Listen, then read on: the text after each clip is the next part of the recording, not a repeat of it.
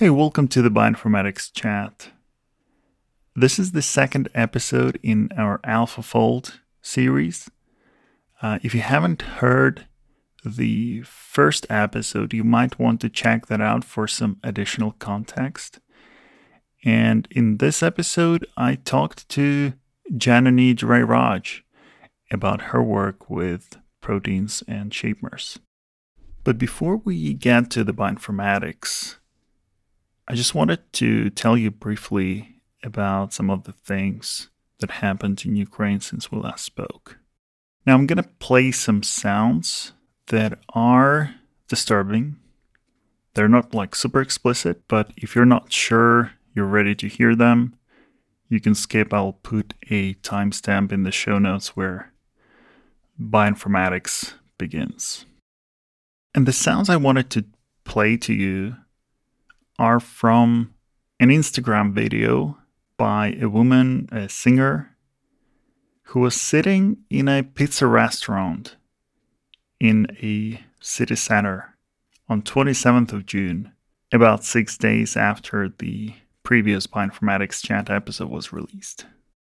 The city is Kramatorsk, which is in the eastern Ukraine, about 25 kilometers from the front lines. But the city is peaceful enough that quite a few people gathered in this pizza restaurant and they're enjoying themselves, including this woman who is petting someone else's husky dog. What a baby I've met today. And then, a couple of moments later, the restaurant gets hit by a Russian missile.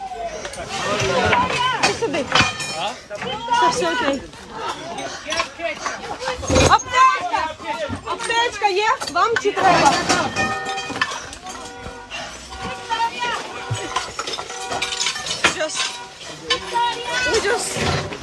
We got shelled.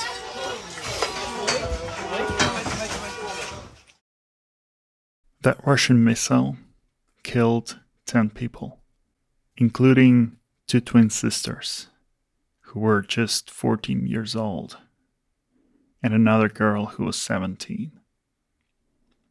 An 8-month-old baby was wounded. Please join me for a moment of silence to remember and think about the people, the innocent people whose lives Russia has ended.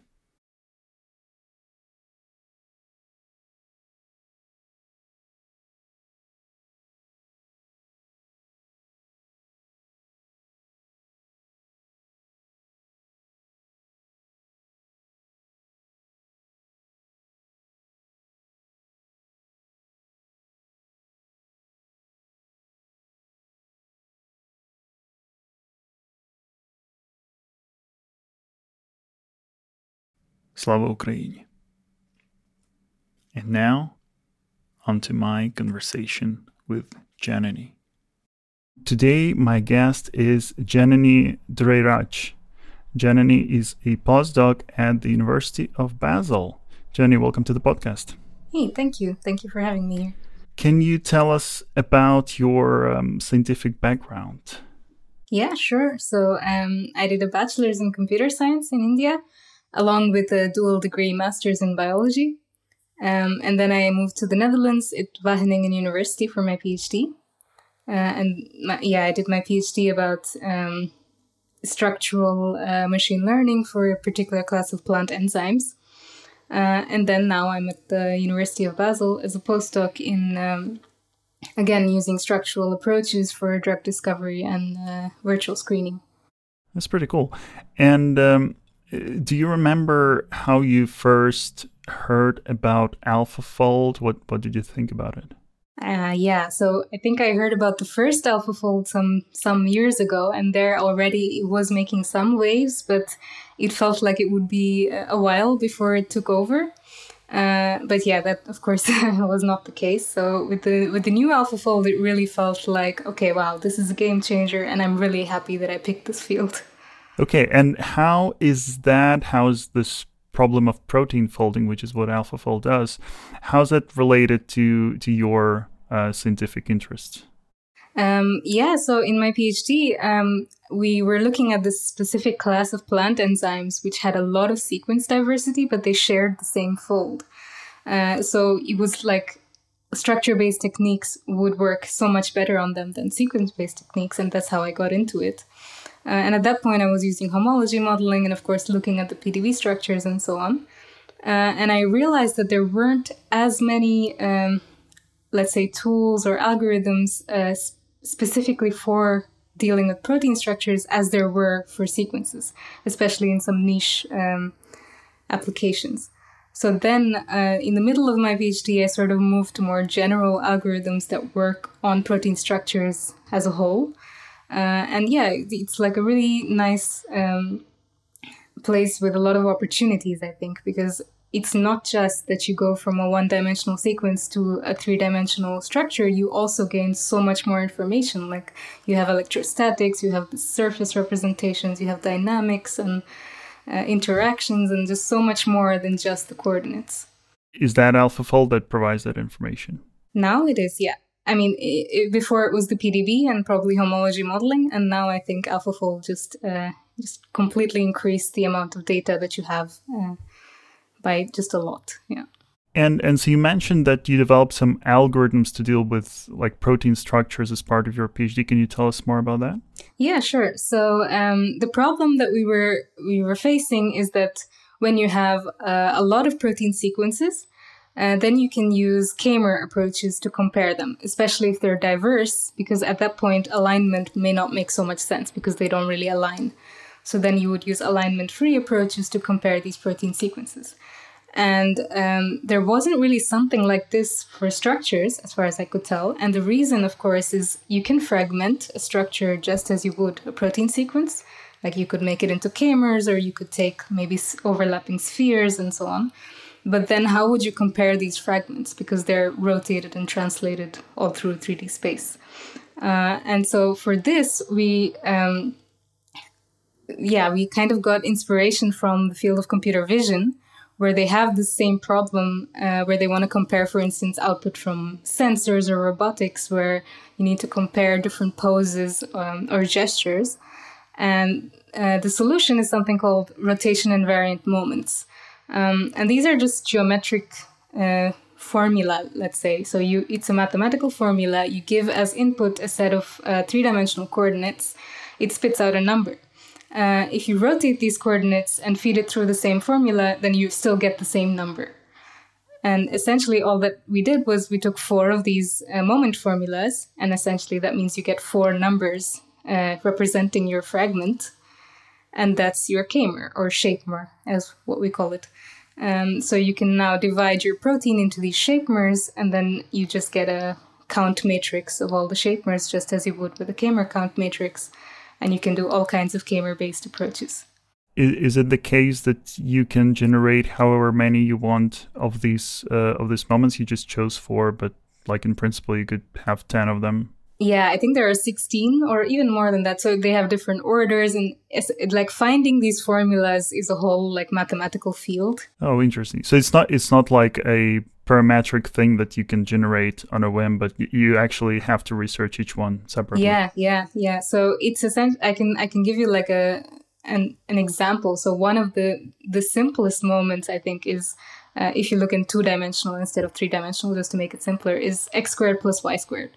And the reason that works is if you rotate a point or a set of points, then the new x and y is some combination of cos of theta and sine of theta. And then if you do x squared plus y squared on those new set of points, because of trigonometric identities, things cancel out, things add up, and you end up with the same number. So just to find these really complicated formulas that somehow have this property based on trigonometry, that takes some time.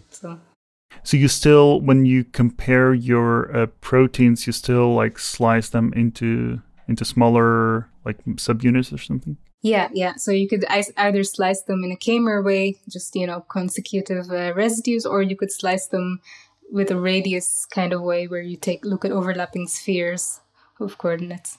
So that way you get interactions and like spatial residues into account. Yeah. And so when AlphaFold came out, was it like a natural connection? Did you see like a low-hanging opportunity there? Yeah, pretty much. Because so when I wrote the paper for this approach, it was like the conclusion was basically the future holds this opportunity of having hundreds of thousands of structures. So you need these kind of fast approaches to compare them. And then suddenly AlphaFold came out and there were millions. So it was like the perfect, we were really excited. And as soon as it came out, I think we tried to download it and run the whole thing. And that's when we got in touch with Pedro and we just all came together. Can you tell us more about that? How did that contact happen? Yeah, it wasn't actually planned. So as I said, we were really excited that this whole database came out and we immediately downloaded and tried it out. And then we were showing a friend of ours, Miguel, who's in Pedro's, he's a postdoc in Pedro's lab, but we did our PhDs together, essentially. And we were just showing off to him, like, look, it was like, it took longer to download the data set than to run the analysis and so on. And he showed it to Pedro, and then Pedro got in touch, and that's how it all came together. Oh, very cool. Did you have to maybe somehow optimize the algorithm, given that you had to deal with this much more data? Actually, no. So the algorithm itself, like, it was fast enough to handle this in a couple of hours. So it takes, I think, milliseconds per protein, and we could parallelize it. So the numbers were not the problem. But the actual problem was that AlphaFold models, so they come with this confidence scores. So each residue gets a confidence score. And the parts of the protein of the model which have low confidence are essentially just completely disordered. They're like flapping around these loops. And so when you compare AlphaFold models as a whole to PDB structures, you have this huge difference in distributions just because of the presence of these disordered regions. So that was kind of our first challenge, is we had to figure out how to cut those out. Mm-hmm. And for us, actually, it was pretty easy because, as I said, it's a K-mer kind of approach, or like a fragmentation kind of approach. So you could just get rid of the fragments which have low confidence.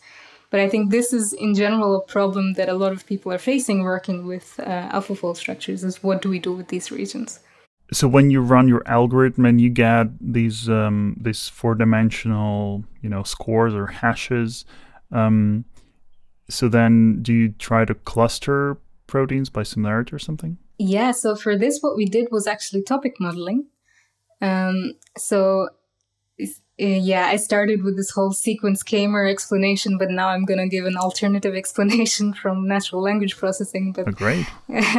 So topic modeling is usually used when you have like a lot of articles from maybe a newspaper or something like that, and you want to cluster them into different topics. And the way that it does this is usually you have this count matrix of words. So you count the number of different kinds of words in each article. And then you use these algorithms, topic modeling algorithms, to try and see which combinations of words appear with each other more often. And that would represent the topic. So we tried to do the same thing with our shapemers. We wanted to see which kinds of combinations of shapemers appear more often as a cluster. And so that's what we did. And we ended up with these 250 topics, which it was really hard to name, actually, because you can't use the word fold. You can't really use the word motif because they all have their own explanations. So I think we ended up calling it characteristic substructures or something like that. And so that's sort of like a topic of a protein.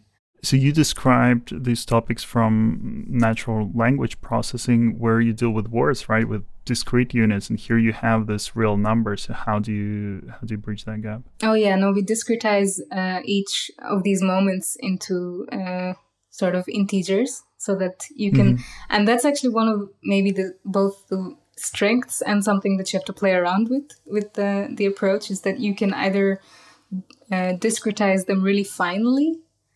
If you're looking, for instance, at proteins from a single family, then maybe you want to zoom in on really small differences. But then in this case, when you're looking all across the protein universe, you can discretize more coarsely. And that's what we did, yeah.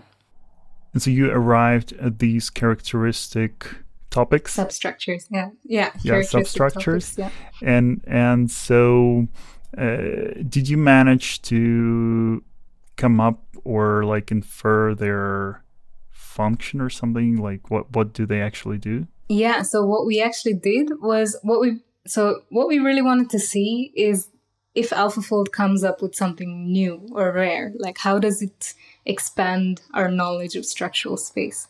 So what we did was we compared topics across the PDB and the AlphaFold database. So we looked for topics where it's like more than 90% of the proteins within that topic were actually from the AlphaFold database and not the PDB. And so that way we found like these really rare sort of a lot of transmembrane stuff. We found some really specific plant enzymes, which are apparently really hard to crystallize. So things like this, which PDB just doesn't have a lot of. And I think we found one which might even be like novel. It was like a beta solenoid repeat that has never really been seen before in this conformation. And that's kind of what we wanted to do, show where it sort of improves or where it goes beyond what's in the PDB. Mm-hmm. And so the reason you discovered these new topics, was that because those proteins just were absent from PDB? Yeah, it could be multiple reasons. Like, for instance, for transmembrane proteins, it's just known that they're not very easy to experimentally characterize. So there are a couple of them, of course, in the PDB, but AlphaFold essentially completely expands that space. Like, it makes way more transmembrane models, and now people working on transmembrane proteins just have so much more information to use. Oh, very cool. Yeah, and then in some cases, of course, with the really novel things, like the things that you just don't see in the PDB at all, it's hard to tell what to do with that, because you could say maybe you got it wrong. Like, how do you prove that really exists? So, yeah. Yeah.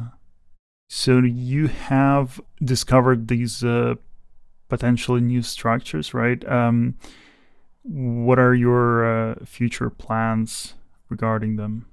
First of all, of course, we're going to repeat the whole thing with the new AlphaFold database, which I think has more than 1 million structures.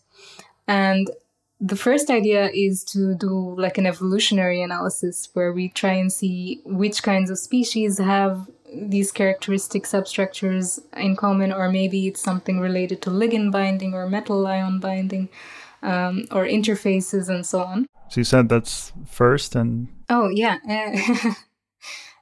So the second thing, of course, is to really pinpoint these novel structures. So this is something that we weren't really sure how to do in this first analysis, because you can compare it to the PDB.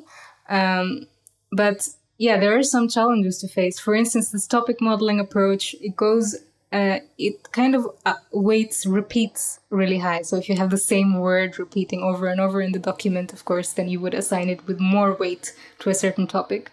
So we want to really see if the improvement is that AlphaFold is really good at characterizing these really long repeated elements, which are already present in the PDB as 1 or maybe 2 repeats, but now we have 10 or 15, or if it's actually something that we've never seen before.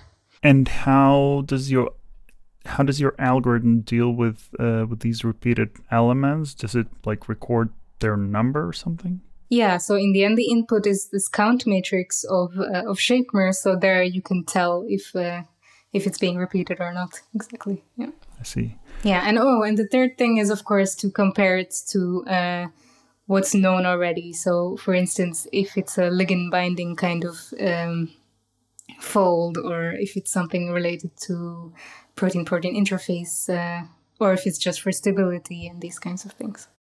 And what was your experience like participating in this, group or community effort? Were there any interesting, interactions between different groups that you're part of? Yeah, it was really nice, actually. I mean, it was also like a huge effort, and a lot of these people, I'd only read their papers, so I was very excited to be on a Zoom call with them. And everyone was involved in each other's work, in the sense of they'd read it and they had comments and recommendations and so on. But at the same time, everyone was doing their own thing. So it wasn't maybe as stressful, let's say, as a bigger collaboration where you really have to coordinate everything together. Yeah. Cool. Anything else you wanted to talk about? Yeah, there was one other thing I actually wanted to mention. So maybe I think 2 months ago, around the time that AlphaFold came out, we at the University of Basel, the Torsten Schmidt group, we started this structural bioinformatics newsletter because we realized that the number of papers that use structure now is just starting to explode. Like every time I open Twitter, there's 2 more, and I didn't want to miss any. So yeah, if you're interested in structural bioinformatics, then that's a nice place to stay up to date. It's called Folded Weekly. Yeah. Okay, awesome. Yeah, we'll put a link in the show notes. Cool, Jay. Very nice project, and we wish you best of luck in your future research. Thank you.